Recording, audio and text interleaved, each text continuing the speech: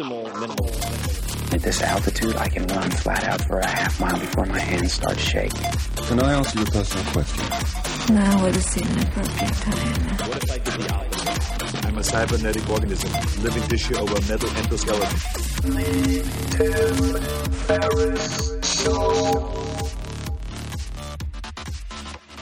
This episode is brought to you by Athletic Greens. I get asked all the time what I would take if I could only take one supplement.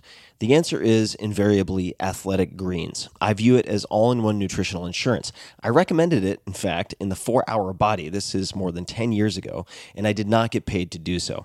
With approximately 75 vitamins, minerals, and whole food sourced ingredients, you'd be very hard-pressed to find a more nutrient-dense and comprehensive formula on the market. It has multivitamins, multi-mineral greens complex, probiotics and prebiotics for gut health, an immunity formula, digestive enzymes, adaptogens, and much more. I usually take it once or twice a day just to make sure I've covered my bases if I miss anything I'm not aware of. Of course, I focus on nutrient-dense meals to begin with. That's the basis.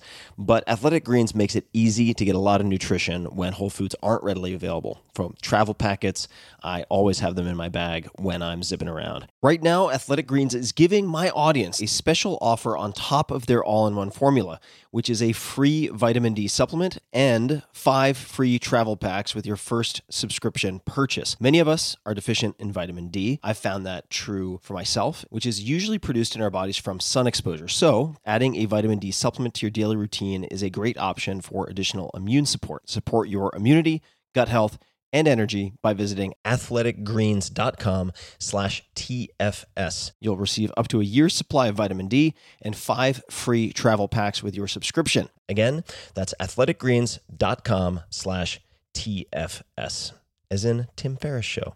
athleticgreens.com/TFS. With LinkedIn Jobs, we tap into a network of more than 1 billion professionals to help you find quality professionals quickly and easily for any role you need. Marketing wizards? Found them. Software engineers? Found. That project manager I could never seem to hire? And found. LinkedIn Jobs quickly matches your roles with candidates with the right skills and experience. In fact, 86% of small businesses get a qualified candidate within 24 hours. Post your first job for free and get started at linkedin.com/acquire. That's linkedin.com/acquire. Terms and conditions apply.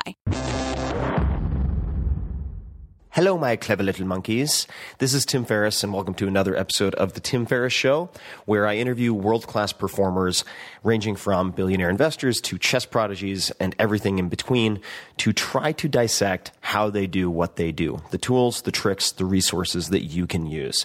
And in this episode, I'm having a chat with my friend Peter Diamandis. Dr. Peter Diamandis has been named one of the world's 50 greatest leaders by Fortune magazine. He has made a career out of doing the seemingly impossible, and he is an expert in thinking big, huge, beyond anything you could imagine.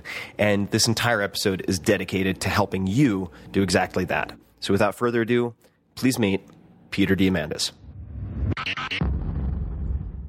Peter, welcome to the show. Tim, great to be here. The guest who was so nice, we had to do it twice. We, of course, had you on with Tony Robbins, which was great fun, and I'm thrilled to have you back. And for those who perhaps didn't catch part one, I'd love to give them a little bit of context on who you are, because there are very few people I would actually put in the category of visionary, because it's a very overused term, but it's so appropriate for you. You've built something along the lines, or helped build 15 or so companies at this point. But I'd love if you could give people a little bit of context and certainly mention XPRIZE, Planetary Resources, and HLI. Yeah, sure. My pleasure. And thank you for having me back. I do appreciate it. I mean, fundamentally, I'm a 9-year-old kid who's working on making my dreams come true. I have started, as you said, about last count is 17 companies, most of them in the space technology space arena. But of late, it's been about solving the world's grand challenges. So I'm a medical doctor by training, a molecular biologist, an aerospace engineer. Since the age of 9, wanted to fly into space. I've started 2 universities, the International Space University, and most recently, and very proudly, Singularity University in Mountain View in Silicon Valley, that teaches graduates and executives around the world about exponential technologies. In the mid-90s, frustrated by NASA not taking me and my friends to space, I decided to fund raised money for a $10 million prize. Didn't know who was going to put up the $10 million, so I called it the X Prize, and to be replaced by the name. Eventually, the Ansaris put up the money. Ansari family called it the Ansari X Prize. But that $10 million prize had 26 teams around the world who spent $100 million building spaceships to try and win it. From there, started a company called Zero G that does weightless parabolic flights. We've flown 15,000 people, including Stephen Hawking, into Zero G. A company called Space Adventures takes people to the space station privately. And then most recently in the space arena, a company called Planetary Resources, backed by a group of a dozen billionaires, folks like Larry Page, Eric Schmidt, Mark Andreessen, Richard Branson. And this is a company that is, as much as it's science fiction, I am absolutely positively sure it's going to be successful and transformative. This is a company that's identifying the asteroids that come close to Earth without hitting us and that are worth the most in terms of resources, fuel and metals. And it's the resource low-hanging fruit of the solar system. So can we go out there and prospect them?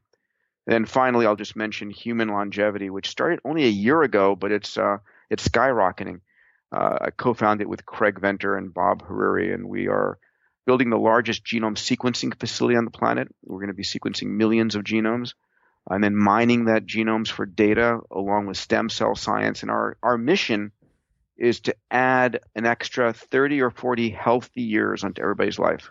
So no, I'm only laughing because we're here to talk about being bold and thinking big, and I'm so excited to dive into it. But I have to point out that you make me feel like I have to try and should try 1,000 times harder, and that's a good thing.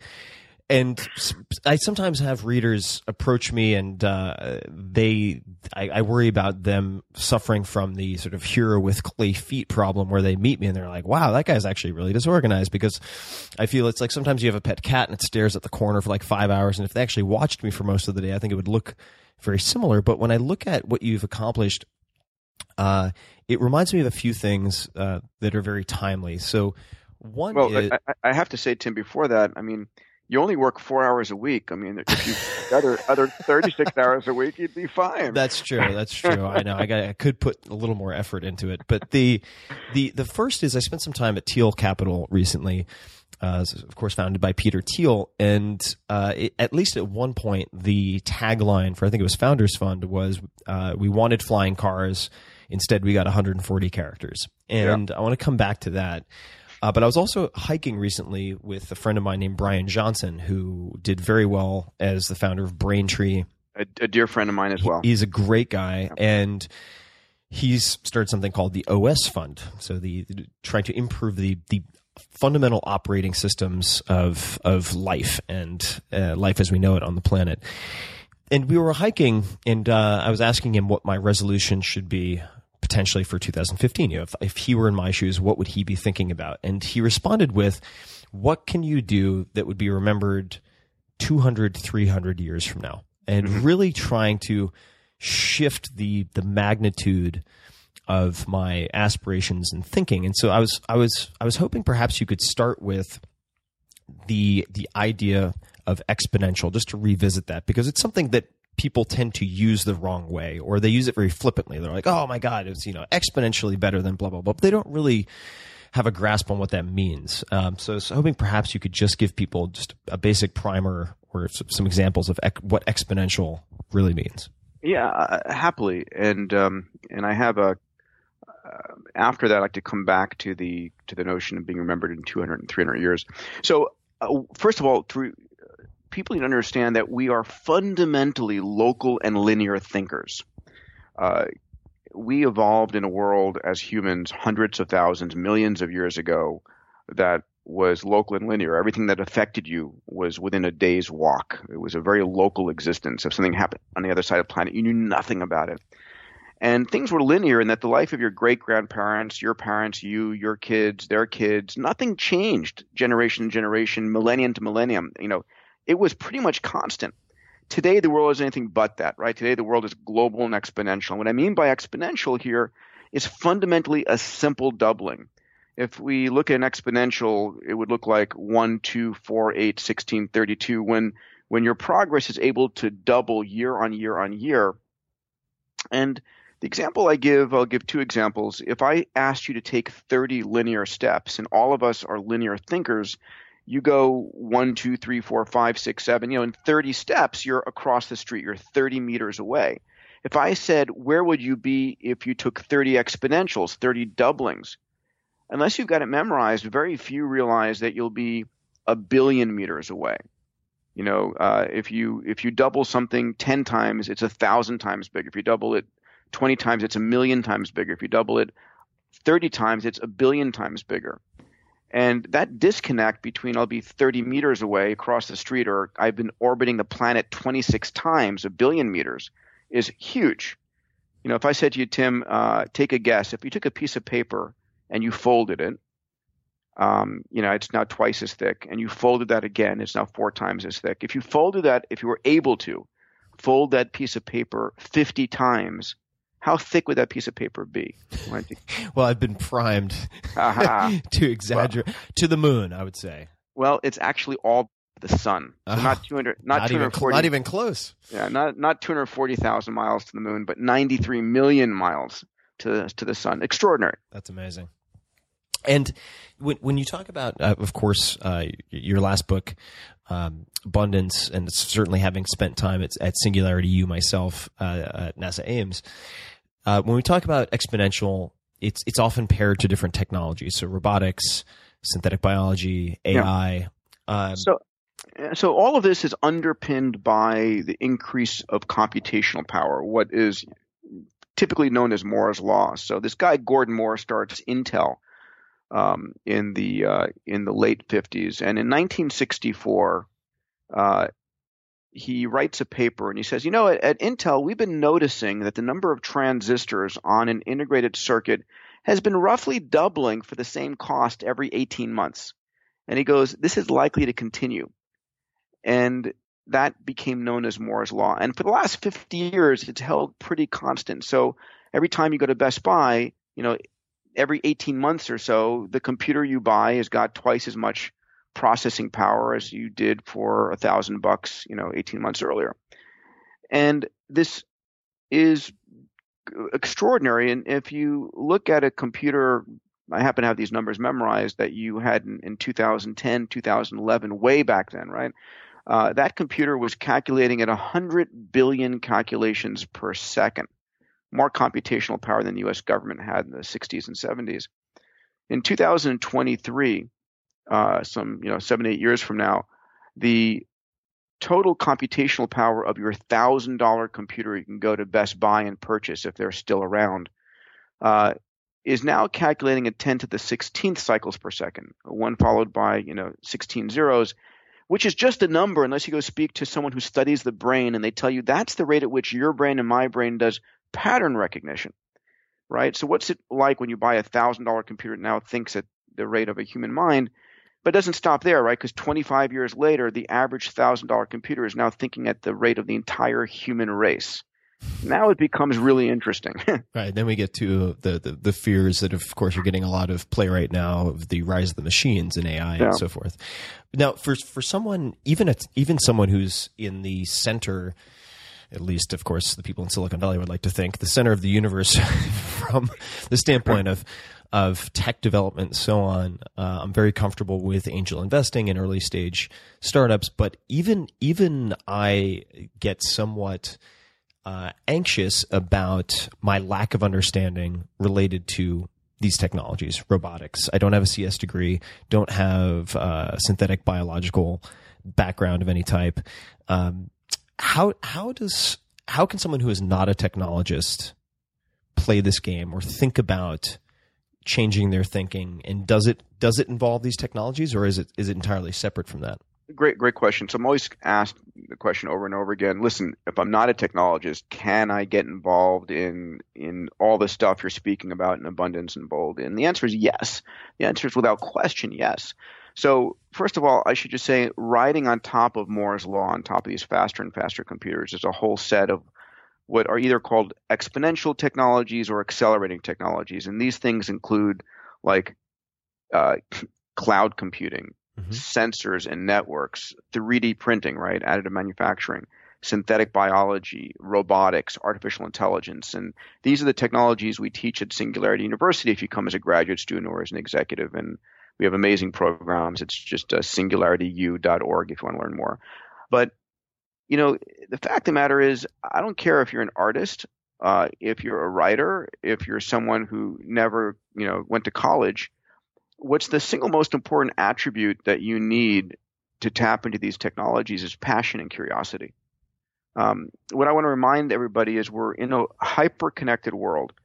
And in this hyper-connected world, there are a lot of really smart geeks out there who are the world's expert in machine learning and artificial intelligence and robotics. And some of them absolutely wish they had your skills. They wish they were great writers. They wish they could raise money. They wish they were good marketers. They wish they had a good business idea. They wish all kinds of things. And so what I realized, and I write about this actually in the first part, Bold is in 3 parts, and part 1's about exponential technologies. I write about the concept that you can crowdsource, that if you have a passion or an idea or come up with a really cool idea, you can go to the crowd and you can find someone who has the expertise that you need to team up with to make your idea happen. And I write about a number of examples. I won't go into them in detail now, but where someone who had an idea and no skills was able to team up with the people who did have the skills and get access to and build a business. So let's think of it just to sort of work in parallel. Thinking of technology, there are different types of technologies. If we think of or define technology as just a tool used to solve a problem, so that could be a stick that a chimpanzee uses on an anthill, but it could also be better questions that we ask ourselves. And so the question that Brian asked me, for instance, what can you do? What could you do to be remembered in 200-300 years? And not for vanity purposes, but just as a helpful question to ask. Or Peter Thiel, who is also on this podcast. For those who may not be familiar, he was co-founder of PayPal and then first outside investor into Facebook. He asked, why can't you accomplish your 10-year goal in 6 months? Or like, how would you try to do it in 6 months? What are some questions that you ask that many other people do not ask? Yeah. So one of the questions is really, is there a grand challenge or a billion-person problem that you can focus on? I am on a tear right now to try and get entrepreneurs to stop working on another photo sharing app or something that's just, literally an app, and say, hey, what are you most passionate about? And can you go and solve one of the grand challenges? And I remind people that, from my mindset, the best way to become a billionaire is help a billion people. And that in this hyper-connected world right now, we're going to be having 3 to 5 billion new people coming online. So one of the questions is, what do they need? Mm-hmm. Right. So let me back up a second. 2010, we had just over 1.8 billion people connected on the internet. Today, it's somewhere between 2.5, 2.8 billion. By 2020, the low estimate is 5 billion connected online. If you go and you look at the projects that Mark Zuckerberg has, that Larry Page has at Google, some of the recent announcements that Elon's had, there are at least 3 separate competing concepts for deploying drones, balloons, satellites that would give a megabit connection to every human on the planet. So let's think about that, right? 3 to 5 billion new consumers are coming online in the next 6 years. Holy cow, that's extraordinary. Mm-hmm. What do they need? What would you provide for them? Because they represent tens of trillions of dollars coming to the global economy. Mm-hmm. And they also represent an amazing resource of innovation. So I think about that a lot, and I ask that. The other question I ask is, how will you disrupt yourself? So one of the most fundamental realizations is that every entrepreneur, every business, every company will get disrupted. It's a matter of time, and the rate of disruption is increasing. One measure of that is Richard Foster at Yale studied companies on the S&P 500. And in the 1920s, if you started a company that got on the S&P 500, Standard & Poor's 500 companies, your average lifespan was 67 years. Today, the average lifespan of a company that goes on the S&P 500 is not 67 years, it's 15 years, right? Your MySpace is being disrupted by Facebook, by Google Plus, whatever's next. So disruption is going to happen. And so I talk, I've had the honor of talking with, kicking off Jeff Immelt, the CEO of GE, his leadership team meetings, the same thing for Muhtar Kent at Coca-Cola, Chairman CEO of Coca-Cola, and for Cisco and for many companies. And I asked them, how will you disrupt yourself? And how are you trying to disrupt yourself? And if you're not, you're in for a real surprise. Right. So it's almost like Mark Goodman, who was also interviewed. He was a former FBI futurist. You may have met him, in fact. But well, Mark heads cybersecurity at Singularity that's University. right. God, it's such a small world. God, that's actually how you met him. Oh well, I actually first met him. Yeah, in San Diego. I first bumped into him. You're totally right, at Singularity. Yeah. And but the concept of red teaming, sort of testing your own security systems as if you were attacking your company or your person, and taking the same approach to how you would obsolesce your own company. So, and I tell that to CEOs. I say, listen, find the smartest 20-somethings in your company. I don't care if they're in the mailroom or where they are, but and give them permission to figure out how would they take down your company. Yeah. Which is a cool assignment too, for 20-something. Sure. Yeah. So I want to talk about a couple of the names that have come up. You mentioned Elon, Richard Branson, Larry Page, Jeff Bezos. They all seem to have very different backgrounds. What are some of the strategies that they have in common, or psychological tools, anything like that? Yeah. So let me start. So I talk about Larry and Jeff and Richard and Elon in bold. I have a relationship with each of them as investors, business partners, board members, and they represent for me extraordinary examples of people we should try and emulate. And I talk about them in detail, and I actually looked at what do they have in common, and basically found a number of key attributes that I think they have in common that I believe are absolutely critical for other entrepreneurs to emulate as well. So one of the things is the level of moonshots these people take, their willingness to dream really big and to go 10 times bigger than anybody else, not 10% bigger. That's really important. So Larry Page, for example, was at the Singularity University Founding Conference. Now, Larry is an investor in Planetary Resources. He is on my board at X Prize. He's a benefactor and helped get Singularity University started. And he stood up at the SU Founding Conference, and he said something which really set the DNA of Singularity University and changed my mindset. He said, I have a simple measure right now for people. Are you working on something that can change the world? Yes or no? And he said 99.9999999% of the people on the planet, the answer is no. And the fact of the matter is we should be. And I think that's a really important realization and something that I try and talk about and push in this book, which is we really should.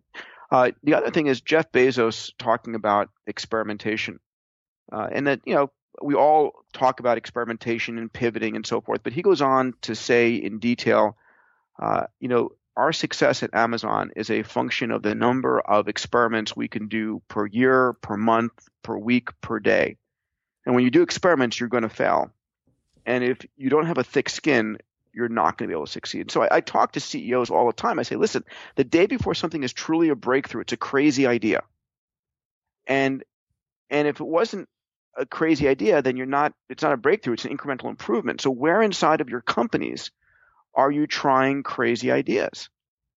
And we don't do it in the government, right? I mean, when the government tries something different and it fails, there's a congressional investigation, and like you'll like no government employee is ever going to do that again. And in large corporations, you're worried about your stock price plummeting. And so ultimately, it's the entrepreneurs who are trying the crazy ideas, and they're willing to fail 99 times out of 100. And that's really where the true breakthroughs come from. And maybe you can confirm or correct this, but I want to say that I also heard Larry Page at one point say, the thing that people misunderstand about really huge goals is that it's very hard to fail completely. And I feel like that was a Larry quote, but either way. It's one of an element of that is, and this comes, I interview Astro Teller for the book. Astro is the head of Google X, Google Skunkworks, really a dear friend and a great guy. And he says, when you go after a moonshot, something that's 10 times bigger, not 10% bigger, and a number of things happen. First of all, when you're going 10% bigger, you're competing against everybody. Everybody's trying to go 10% bigger. Yep. And when you're trying to go 10 times bigger, you're there by yourself. For me, it's like asteroid mining. I don't have a lot of asteroid mining competition out there, or prospecting, or even human longevity and, trying to add 40 years in a healthy lifespan. There's not a lot of companies out there. There's Calico at Google, who's a collaborative company with us, not really competition. The second thing is when you are trying to go 10 times bigger, you have to start with a clean sheet of paper and you approach the problem completely differently. So I'll give you my favorite example. It's Tesla, right? How did Elon start Tesla and build from scratch the safest, most extraordinary car, not even in America, I think in the world? It's by not having a legacy from the past to drag into the present. And that's important. And then the third thing is when you're trying to go 10 times bigger versus 10% bigger, it's typically not 100 times harder, but the reward is 100 times more. That's very interesting. Yeah. No, I like that. What do you how do you find people like the folks you mentioned, the Elons, the Bransons, and so on? How do they, and maybe I don't know if there's a clean answer to this, but how do they compensate for their weaknesses or cover their weaknesses? Because in my experience, that people with incredible strengths usually have, they're like everybody else in the world. They're kind of like Swiss cheese. They have their holes. How do they still go for these moonshots while sort of protecting against the fatal flaws that they might have? Now, I think we get to know them after they're successful. Mm-hmm. And, frankly, there are probably a lot of Larry Pages and Elon Musks who almost were successful that we don't know about. So I think ultimately, when you reach that level of success, the public sort of ignores your flaws to a large degree and, is the adoring public. But they also build amazing teams that make up for it. And then they are extraordinarily smart. These guys are brilliant. They are absolutely brilliant. And some of them are, almost not human. What are would you say are some of the most pronounced differences between, say, Elon and Jeff Bezos? So I'm not sure you're picking a pair that's kind of close.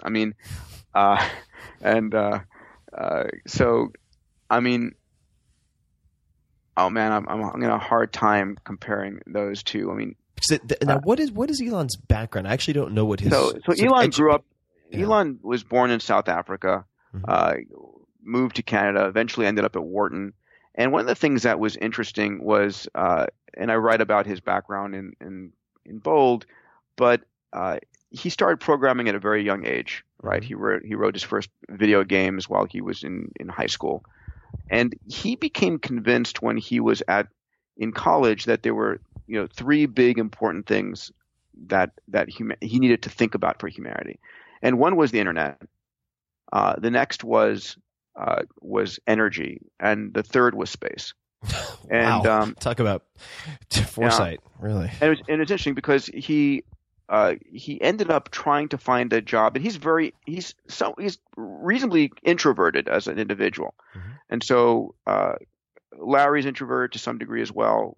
Elon is, but when Elon warms up, he's a very social guy. He can be outgoing, but he went to try and get a job at Netscape, and he actually waited in the lobby, too scared to go up and actually try and approach them for an interview. And he never got that interview. He never worked at Netscape. He had decided Netscape back in the early mid 90s was the most interesting company, and he ended up going and creating a company called Zip2 that was acquired. Was his first success. He went on to go and create X.com that merged into PayPal, sold that, and basically funded what would then become SpaceX, Tesla, and Solar City. And one of the things that is most amazing, most people don't know about Elon because he deserves all the extraordinary success he has today, is in 2008, all three of those companies were on the verge of bankruptcy.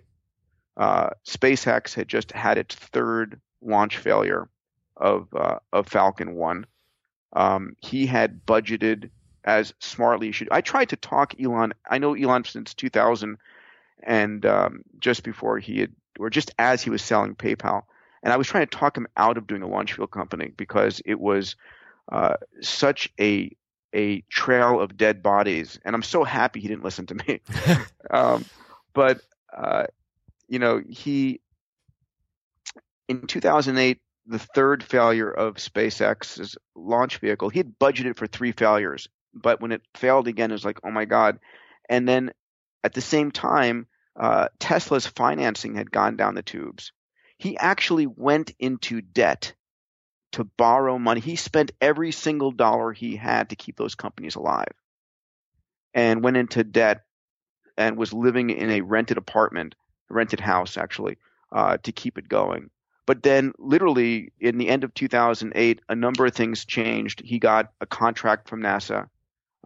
Some financing capital came in through Tesla, and Solar City started growing. And today he's the father of 4 different billion-dollar industry companies in 4 different industries. And it's amazing.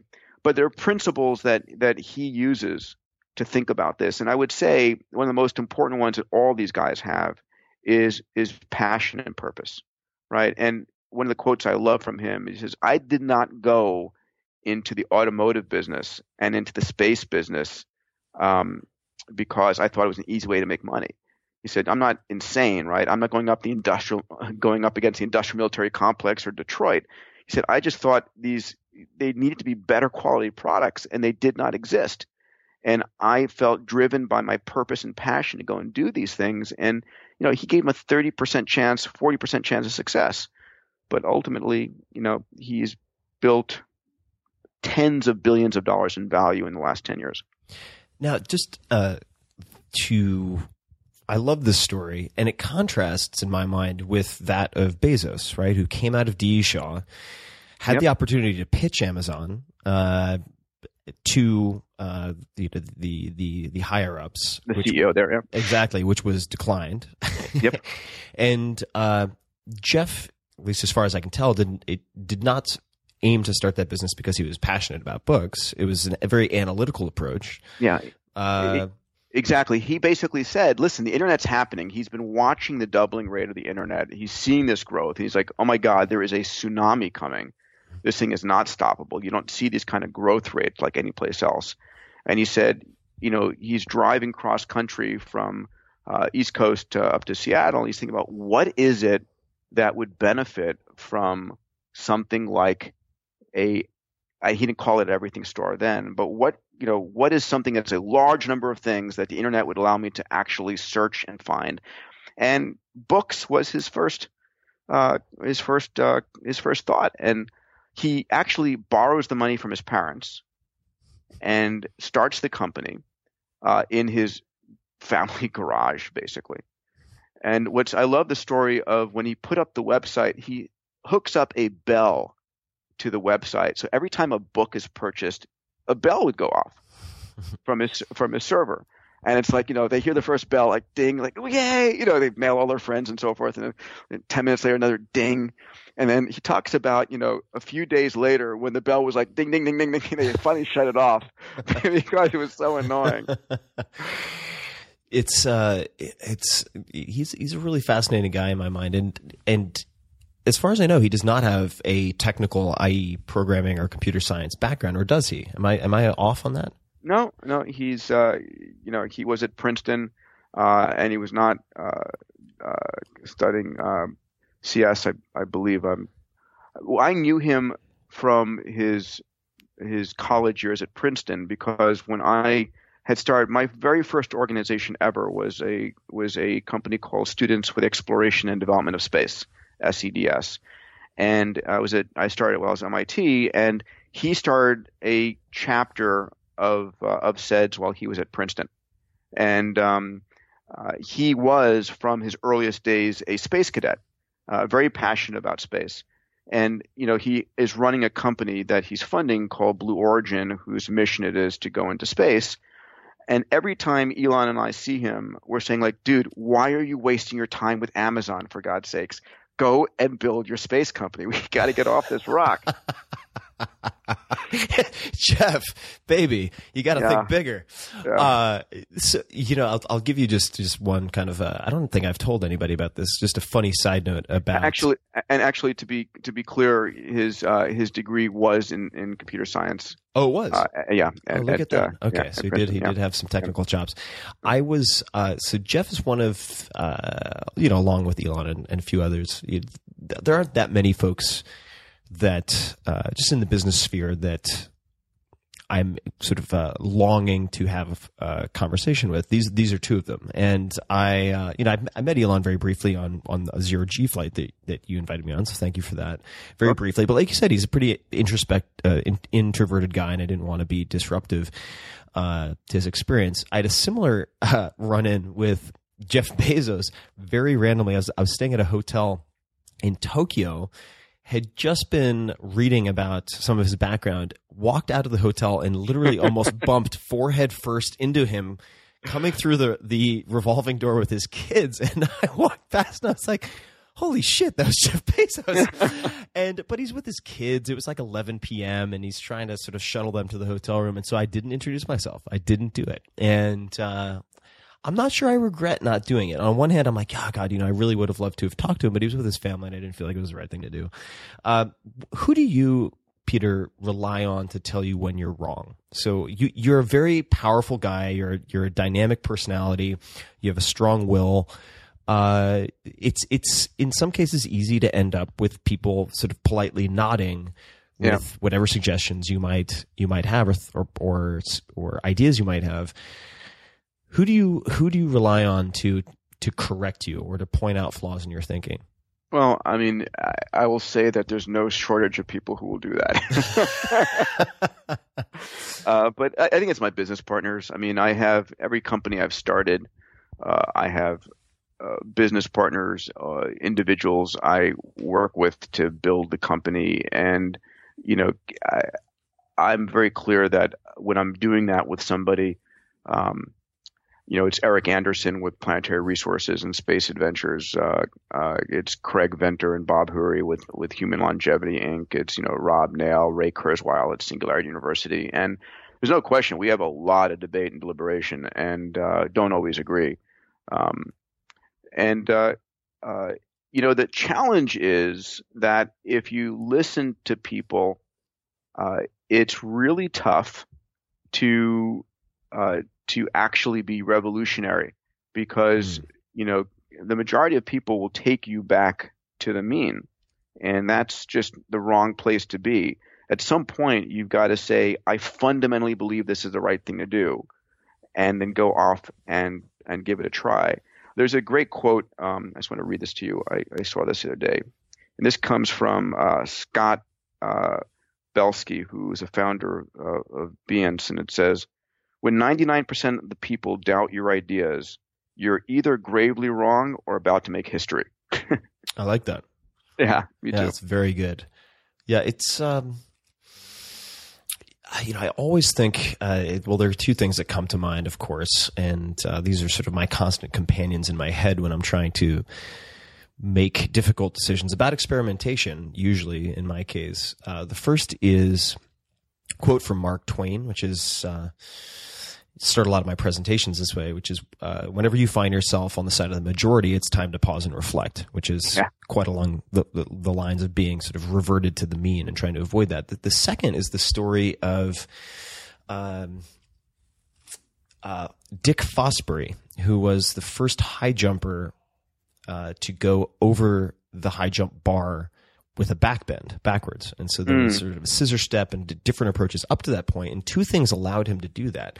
Secondly, was just questioning the assumptions and best practices of his sport. The second was they changed the landing material. So it had previously been some type of like hard packed hay or straw, which was very unforgiving. And it was changed. The technology evolved to a softer surface, but people didn't change their technique. And so he went over backwards, and he was ridiculed and laughed at until he won the gold medal. And now, of course, everyone uses that technique.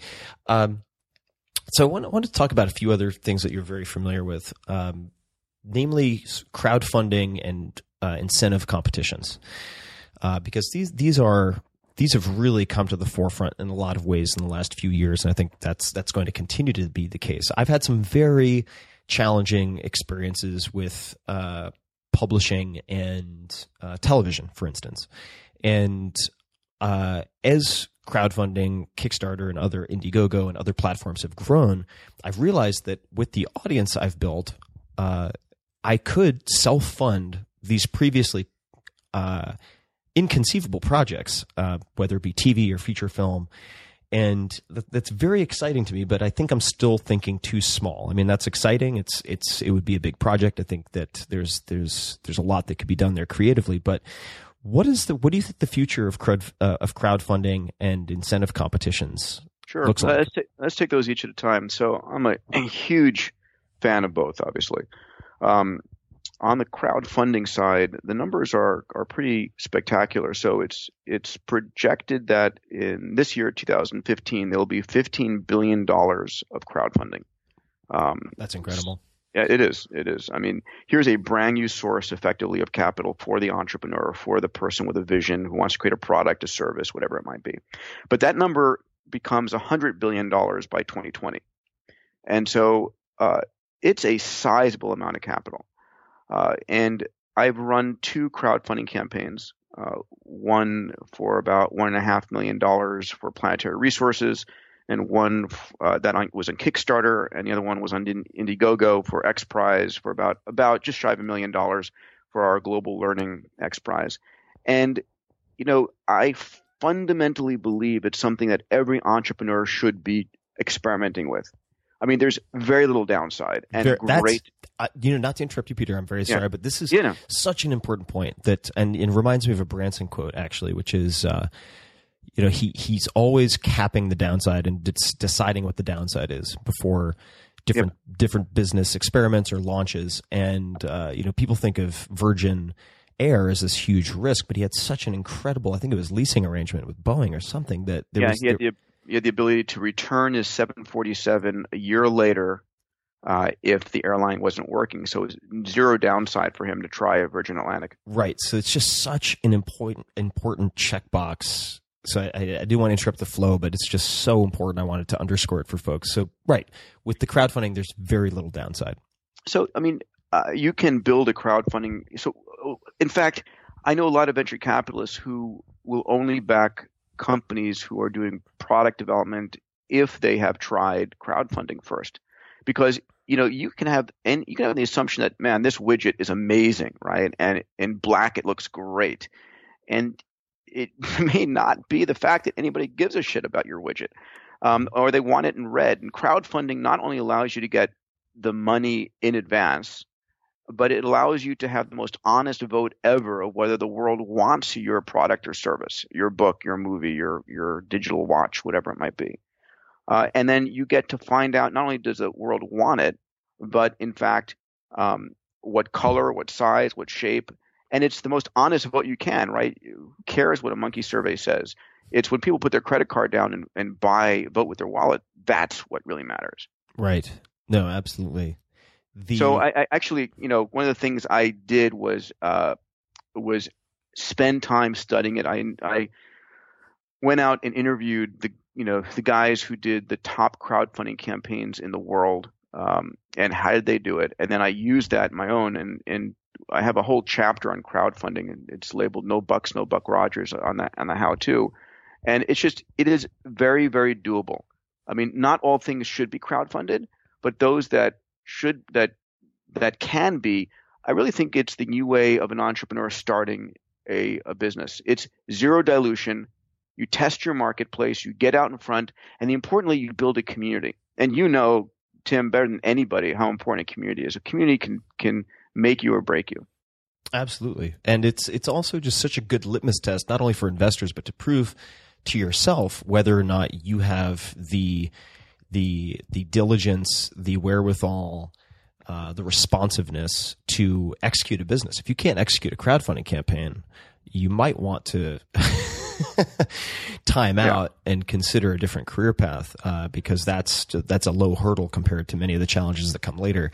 I want to ask you a couple questions before we move to the incentive competitions. Sure. And I'd also say to people, of course, I'm going to include tons of links in the show notes to everything that Peter's talking about. There's also a How to Hack Kickstarter case study that is on the blog for people who are interested, so they can search that has template emails and things like that. Are you an early riser? What time do you typically get up in the morning? I have 3-year-olds, so. Right. So I take that's a yes. Yeah, so it's whatever time they get me up. So yeah, it's typically 6:30, Pacific time. So that's dinner time in Europe. But so that's sleep. Yeah, go ahead. Sleep is optional. Yeah, unfortunately. What morning routines do you have or have you had that you've used consistently? It's probably stretching. It's a sort of a mindset that my purpose and mission in life that I took away actually from Tony Robbins' Date with Destiny, which is a program is a week long, is the most transformative program I've been to, and anybody who's not been to Date with Destiny. So it's like I repeat my purpose in life, and I also repeat the mindset I want to have for the day, and I do that in the shower. And then I'll go through and do a quick scan of my emails, and I'll go play with my kids right now for the first hour. So the stretching is in the shower, or it's stretching is in the shower. What type of stretching? It's mostly my lower body, and then I'll go through a breathing exercise as well. And it's the the affirmational mantra, if you would, is an important part of that. What is the breathing exercise? It's an accelerated deep breathing, just to oxygenate and to stretch my lungs. It's interesting because there are two elements that tie very much to human longevity. It's strange, and I wonder how they're linked. But one is those people who floss, and those people who have a higher VO2 max. Really? Higher VO2 max is correlated with longer lifespan? Yes, absolutely. That's very curious. Yeah. So are you taking measures to try to improve your VO2 max? In part, but we can talk about that another time. Okay, that'll be part 3. Got it. All right. We're going to come to the incentive competitions in a second, but what do you look for in friends? What are the qualities or the criteria that you use for friends these days? For me, it is passion and curiosity and purpose. The realization is, and I believe this, the quality of your life is a function of who you go through life with. Definitely. Right? And so you've heard the stat perhaps, and everybody listening, that you're the average of the 5 people you're hanging out with most. And so I'm looking for people who are going to up my game, who I love spending time with, who make me feel great, who make me feel happy, who are not yes men or women, who I can dream with. Mm-hmm. That's really important. Have you had to break up with certain friends or associates? I think it's not been dramatic, but a drift away from, just spend less time with. And there are people who are just self-defeatist, right? They're brilliant, they're smart, they're hardworking, but they just completely defeat themselves, and they're negative in their mindsets, and they're like woe is me. And it's like, dude, I just please, I will do my best as a friend to give them the skills to think about that differently. But this goes back to Brian Johnson, who we spoke about earlier. It's all about your operating system. Mm-hmm. And the challenge is, as humans, if you think about it, our brains are the sort of computer structure. The wiring diagram of our brains and the wiring diagram of a computer are somewhat similar. They're pretty much fixed by biology. And then you've got the next layer is, for a brain, for a computer, it's its operating system, right? And then for us as humans, we have an operating system that comes online between birth and typically the age of 5 to 7. We make things mean certain things. And then on top of that operating system of a human, we have apps, like math is an app, algebra, geography, if you learn Spanish, if you learn history, all of these things are apps that you build on top of your operating system. But very few times do we as humans ever go and look at our operating system. We constantly look at our apps. So I got to learn how to code. I got to learn how to do that. Those are all apps. But when do you actually go and look at your operating system as a human? And there are very few things that actually allow us to do that. And the two that I found is the work that Tony Robbins, with like Date with Destiny. The other one is Landmark Education, Landmark Forum. Have you ever done that, Tim? I haven't done it. I have friends who've been involved with Landmark Forum, but I don't know very much about it. How does Landmark differ from what Tony does? It's similar, and it's a different approach, and it's 2.5 days. I don't want to go into the detail. I just offer those as two resources. But how often do any of us go back and realize, why do I think that way? Why do I react that way to this? Or why do I have this pessimistic mindset, or this reactive or this self-defeatist mindset? And when I was going back to, my friends who I've sort of parted ways with over the years. And it's the reason that when you were growing up, you made certain things mean certain things to you, and you react that way to it. And that's part of your operating system. Unless you change it, you're going to be constantly falling into those same patterns over and over and over again. And I've got them. We've all got them. But if you can become aware of it, you can at least take control of it. So I'm looking for friends who help me up my game. I enjoy spending time with, who make me, ask those questions like Brian Johnson did of you, and who I can dream big dreams with. So speaking of dreaming big dreams, I think this is a good segue to incentive competitions, because I think a lot about this, but my thinking is undirected. The X Prize has sparked my curiosity about incentive competitions and what I might do in the world using incentive competitions. But maybe you could explain what that means, first of all. Sure. And then we'll come back and ask you, what's the Tim Ferriss X Prize? So again, I went back and I mentioned the X Prize Foundation in that, I wanted to travel into space since I was a child, expected NASA was going to get me there, got a medical degree, got my pilot's license, drank all the Tang I can get my hands on. And then after a while, I realized my chances of becoming a NASA astronaut were like 1 in 5,000. And in fact, it wasn't NASA's job to get the public into space. And I was like, screw that. I'm going to get there independent of NASA. And then read that Lindbergh in 1927 crossed the Atlantic to win a prize, and said, okay, that's what I'm going to do. I'm going to create a prize for the first team who could build a private spaceship that could carry me and my friends into space. Long story short, announced that prize under the arch in St. Louis in 1996. Did not have the $10 million. Didn't stop me. And I teach in bold, how do you give birth to a big, bold idea above the line of super credibility? And I'd love to come back to that. I think it's an important lesson for everybody to learn. Super credibility? Super credibility, yeah. Okay. And and announced the prize. It took me 5 years to find the Ansari family who put up the $10 million. And that $10 million drove 26 teams around the world to spend $100 million trying to win this $10 million prize by building and flying a spaceship that could carry 3 adults up into space 100 kilometers, land, and do it again within 2 weeks. So the prize was won on October 4th, 2004 by Burt Rutan and Paul Allen. And it changed the regulations. Google changed the Google Doodle that day to have Spaceship One flying over the logo. I got invited up to the Googleplex to talk about X Prize. That's where I met Larry Page, invited him onto my board. He agreed on the spot. And now we're working on launching prizes, incentive prizes for the world's biggest problems. What's a problem that should be solved that hasn't been? Right? And we think about that, and we launch 2 or 3 major prizes a year. And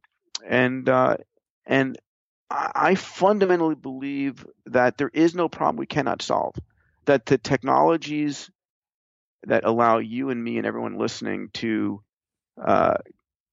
do things are the technologies that were resident only with government and large corporations 20 years ago. Access to tens of billions of crowdfunding. It's an amazing time to be an entrepreneur, and the number of people solving problems is also exploding. So that gives me the greatest hope for the future. So we're constantly sourcing prize ideas. I'll also mention, just for fun, and I talk about this in the book, that we created and spun out a platform from X Prize called HeroX. You can herox.com, and where you can go and actually create, have the crowd help you design a prize, fund a prize, and solve a prize. So I want to go. One of my mantras is stop complaining about problems, go solve them. And that's, I think, the world we're living in today. You can stop complaining, you can start solving. So one of those problems I'd love to ask you about, and then I'd love to come back to the super credibility. Sure. I like the sound of that. And that is related to climate change. So I think I've spoken with a number of climate scientists who are terrified that some people will embrace a sort of techno-optimism that is too long-term, and in the meantime, the planet will boil in the next 30 years or whatnot. What is being done, or how would you suggest people think about climate change and addressing the Sure. problems of that? So a couple of thoughts. One is that as humans, we typically see the problem way before it hits us. We're really great at identifying problems because it was an evolutionary advantage to be able to see the problem way out in the future. And typically, by the time the problem hits us, there's been tremendous progress, and we now have a whole new set of tools for addressing it. One example I write about in my last book, Abundance, was that in the 1890s, one of the biggest environmental problems, the equivalent of climate change, was horse manure. As people were moving out of the countries into the cities, they were bringing their motive force with them, the horse. And the number of horses and the amount of horse shit was building exponentially. And they had, literally would have a corner lot that was where all the horse shit got shoveled. When it would rain, there would be so much manure flowing down the streets that buildings were designed with a raised stoop so you could step over the flowing manure, and the disease was building. And the articles written projected, this crazy amount of horse manure, because clearly, by 1940, the number of horses in the city would have exploded as the population went up. But something else happened, right? Another technology came along called the automobile that became the major motive force and got rid of horses. Mm-hmm. So the question is, what's the example here? And so we're working on 2 X prizes right now to change the game. One is a battery X prize, and that is to increase the energy density by 300%. Can we go from your typical lithium ion, at 250 watt hours per kilogram up to 500, 600, 700 watt hours per kilogram? That would change everything, right? You would fundamentally only have electric cars. You'd have electric airplanes. You'd have electric everything.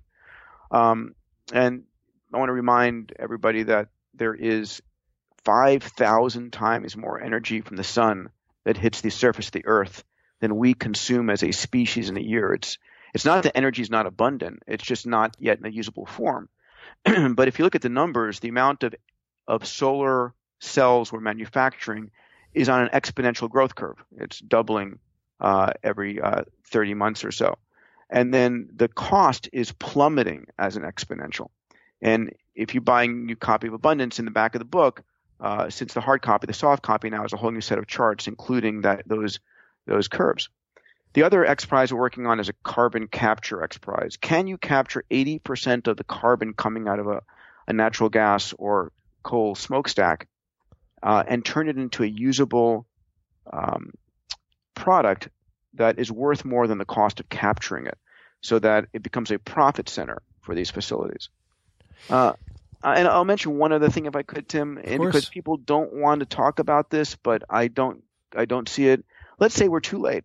Let's say we have hit a critical turning point. I mean, we do have the technology to launch into space what would be from the Earth a postage size shutter, if you would, that could titrate the amount of solar flux hitting the Earth very easily. This is not a complex structure. Could you explain that one more time, please? Well, so imagine, if you would, a certain amount of energy hits the Earth every day. Imagine if you could block out 0.1% of that energy by putting up a structure at a Lagrange point in the Earth-Sun system that would just block a small amount, and you could actually, like a shutter would. You could use an aperture of some type to turn it sideways and start very slowly and increase it. You could, in fact, reduce the amount of energy coming to the Earth's surface, and you could measure it and change it on a minute by minute basis. So, I mean, there are ways to do this that are fully reversible and can be measured very carefully. It's very different from throwing iron filings into the ocean and changing CO2 absorption. I mean, there are things we can do. I've had, this conversation with Al Gore, and Al's like, no, we're going to screw it up even worse. Listen, the fact of the matter is, we are a smart species.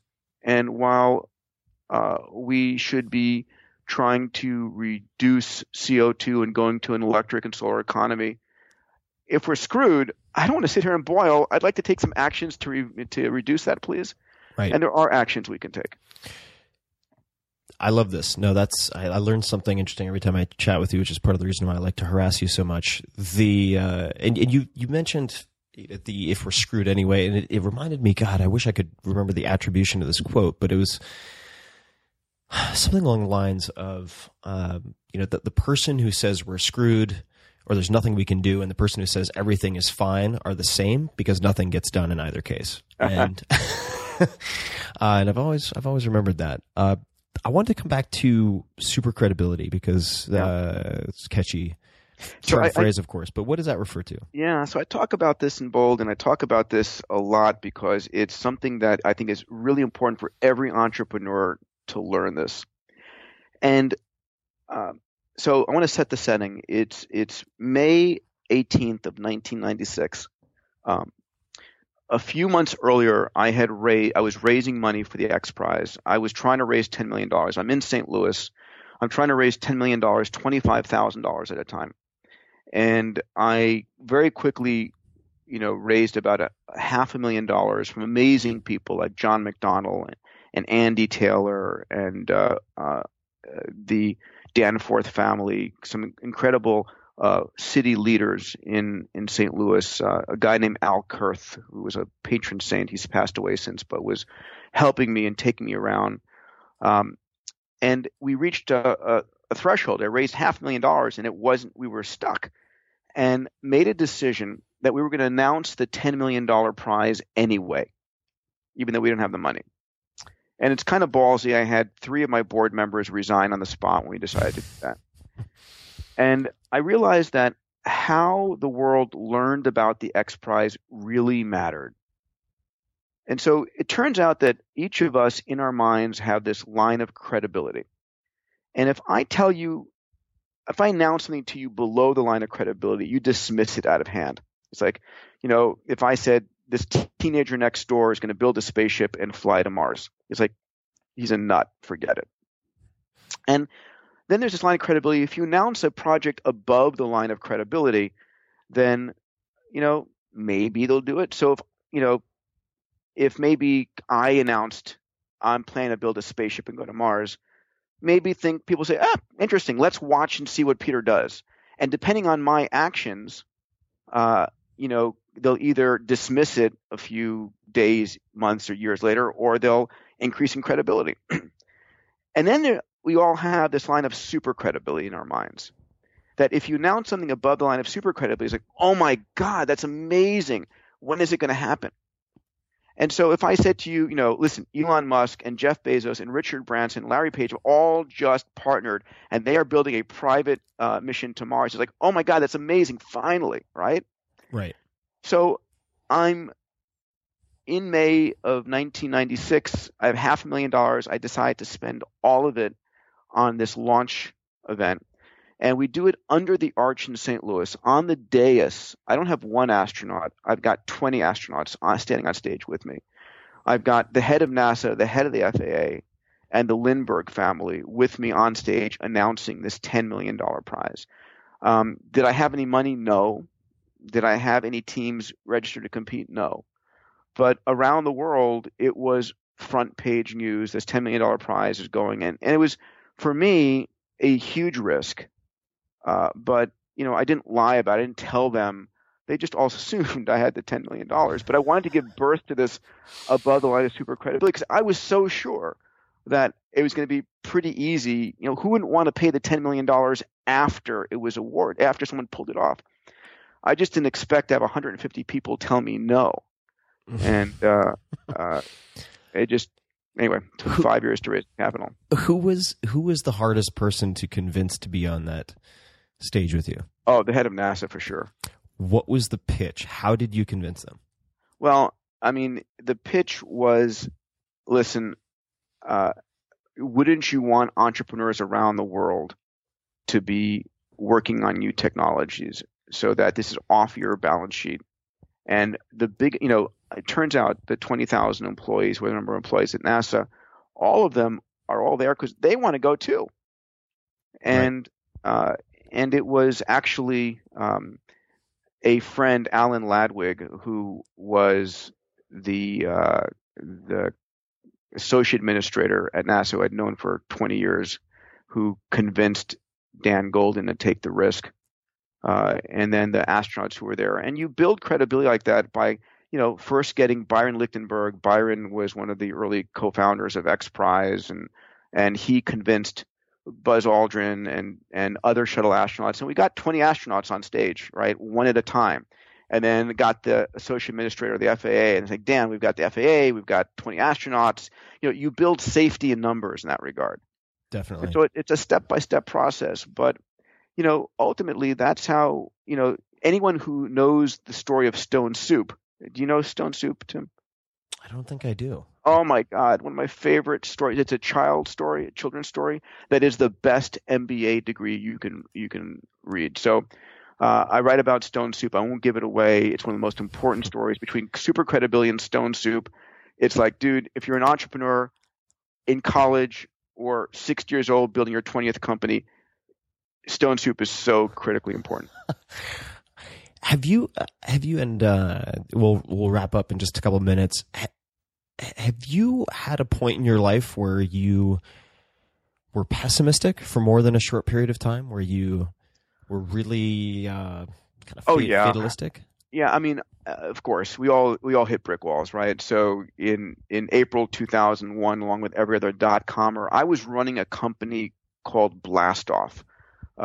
For Idea Lab, the incubator that had given us eToys and Net Zero and GoTo and all of it. It started 40 companies. Bill Gross, brilliant guy, had just raised $1 billion in cash in '99 from for his internet incubator. And he calls me up and he says, Peter, I raised $1 billion in cash. I want to do a moon mission. I want to do a private robotic moon mission. So I sold my house in a day. I moved to Pasadena from Washington, D.C., have an amazing team of people. And we are building a robotic private mission to the moon. It's since that mission became the Google Lunar X Prize, which exists today.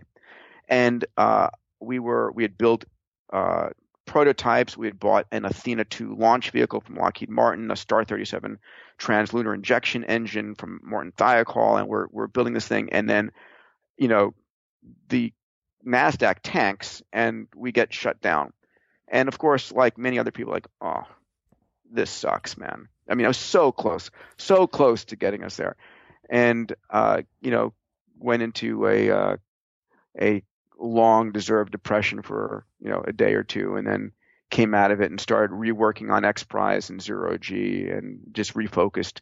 But for me, my passion, my guiding star is, all of my life has been opening up the space frontier. And today that guiding star is also, solving grand challenges. So whenever I get bummed or pissed off, I refocus on that guiding star and it re-energizes me. If you've got your passion, it's the number one thing, as you know, Tim, and have talked about. If you have that passion, it is a bottomless pit of enthusiasm and energy. To get out of that 2-day funk, what does the self-talk look like? I mean, what is the self-talk ritual that you use? In all honesty, it was probably more like 2 weeks than 2 days. Is a going back to, why do I believe this is important? And it's, look how far I've taken it so far. And it's a matter of reminding yourself what your purpose on life is, right? What you're here for. And if you haven't connected with what your purpose and mission in life is, that's forget anything I've said. That is the number one thing you need to do, is find out what you need to be doing on this planet, why you were put here, and what wakes you up in the morning and says, yes, I am psyched. This is going to happen, right? How do you suggest people try to identify that, or do they? Two things. I'm clear about this. The one thing is, what did you want to do when you were a child? Right before anybody told you what you were supposed to do. What was it you wanted to? I don't care if you were, wanted to play video games, right? My friend Richard Garriott, dear friend, X Prize trustee, Space Adventures board member, investor in my companies. Richard's dad was a Skylab and shuttle astronaut, and Richard never went to college, right? He was a video game gamer in high school. And basically, your dad's a PhD astronaut, the most buttoned down math, science geek on the planet, and you're like playing video games. But he became so enamored with video games and started writing them. He netted, $100 million building video games and bought a ticket to go to the space station and became the first second generation astronaut because of his video game addiction. So it's like you can make a career out of anything these days. So what are you passionate about as a kid, right? That's the first thing. The second thing is, if Peter Diamandis or Tim Ferriss gave you $1 billion, how would you spend it besides the parties and the Ferraris and so on? If I had to say to you, I want you to use $1 billion to go and improve the world, to go solve a problem, what would you go do with it? That targeting information, what you do with it, is a great place to go look at what your passion is. That's a fantastic question. I've heard it phrased, if you had $1 billion, how would you spend your time? But in a way, that those are really well paired. I like that. Yeah, it's a very good question. So last question for you, Peter. If you could offer your younger self one piece of advice, let's just say your 20-year-old self, what would it be? Oh man, I spent 4 years in medical school to make my mom happy, my dad happy, because I thought I had to do it. And it would have been to really believe in my inner dream of opening up space and to go and focus on doing that. Now, listen, the medical degree and stuff is all great, and maybe human longevity, which I hope will be my first, multi-$100 billion company in success, maybe comes out of my medical stuff. But I wasn't doing it for the right reason. And I guess the second thing would have been to have bought Amazon and Google stock earlier. Right. Well, Peter, if I could have asked one person to write one particular book, it would have been the perfectly titled Bold, and I do not say that lightly. I really feel like there's so much potential out there in the world and so much opportunity. And part of the reason that I've been opting out of a lot of the startup stuff recently, to be honest, is because I'm getting pitched so many incremental derivative 10% improvements from people who have the capability to do something exponential if they would only have that 10x type of target. And so I really hope that this book provides people with not only the inspiration but the tools and the framework for going out and trying to put a huge dent in the universe. And certainly I'm going to put links to everything at 4hourworkweek.com, all spelled out, 4hourworkweek.com/bold. But where can people give you their feedback or find you online otherwise? Sure. I mean, very easily, if you go to boldbook.com, is information about the book. It's a chance to build a connection with me. I've actually, we're in a pre-launch phase for the book. So if you actually order a copy of the book through there, you'll get a few additional bonuses. You get a digital copy of Abundance. If you haven't read Abundance, please do, or give it to your friend. You get a chance to participate in an hour-long webinar with myself and my co-author, Stephen Kotler, which we'll be doing in March. So you can get a chance to read the book. You get an audio download of the first chapter. I've also done a number of training videos about the 6 Ds of exponentials, the sort of exponential stages and how they allow you to sort of see into the future. I talk more about billionaire thinking at scale and finding your massively transformative purposes. Those are 3 free video downloads you get a chance to get if you go to that website. Ultimately, I mean, part of my mission, Tim, and you know this, is it comes back to what Larry Page said, that 99.9999% of the people are not working on something that can change the world. And I want to inspire through Singularity University, through X Prize, through Bold, through all of these things, people to realize that today you can do more than ever before. You've got the technology, access to capital, access to mindset, access to resources, experts. So I'm trying to take the shackles off of people's dreaming abilities and to give them some tools to go and do big things, because that's the only way we create a world of abundance. That's the only way we really create this vibrant future that is before us. And so I'm excited about that mission. I agree. You're here. Two quick questions. How the bonuses that you mentioned, and I will link to those in the show notes, guys. How long are those available? Until what date? They're available. The book goes on the for sale on Amazon and Barnes & Noble when the book comes out on February 3rd. These bonus offers are on the table through February 6th, and then I'll probably change the bonuses somewhat. But ultimately, it's about, for me, I want people to think differently about what they can do. So through early February for these bonuses, and the videos will be there for the training videos will be there for probably through March. Wonderful. And can people find you on Twitter, Facebook? Do you use any of those? I'm tweeting all the time.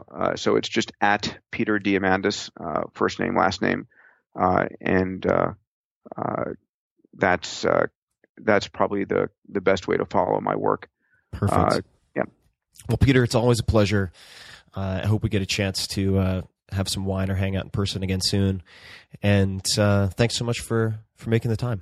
Dude, thank you. I love who you are and what you do, and thank you everybody for being part of this conversation. It is the most exciting time ever to be alive, for sure. Period. End stop.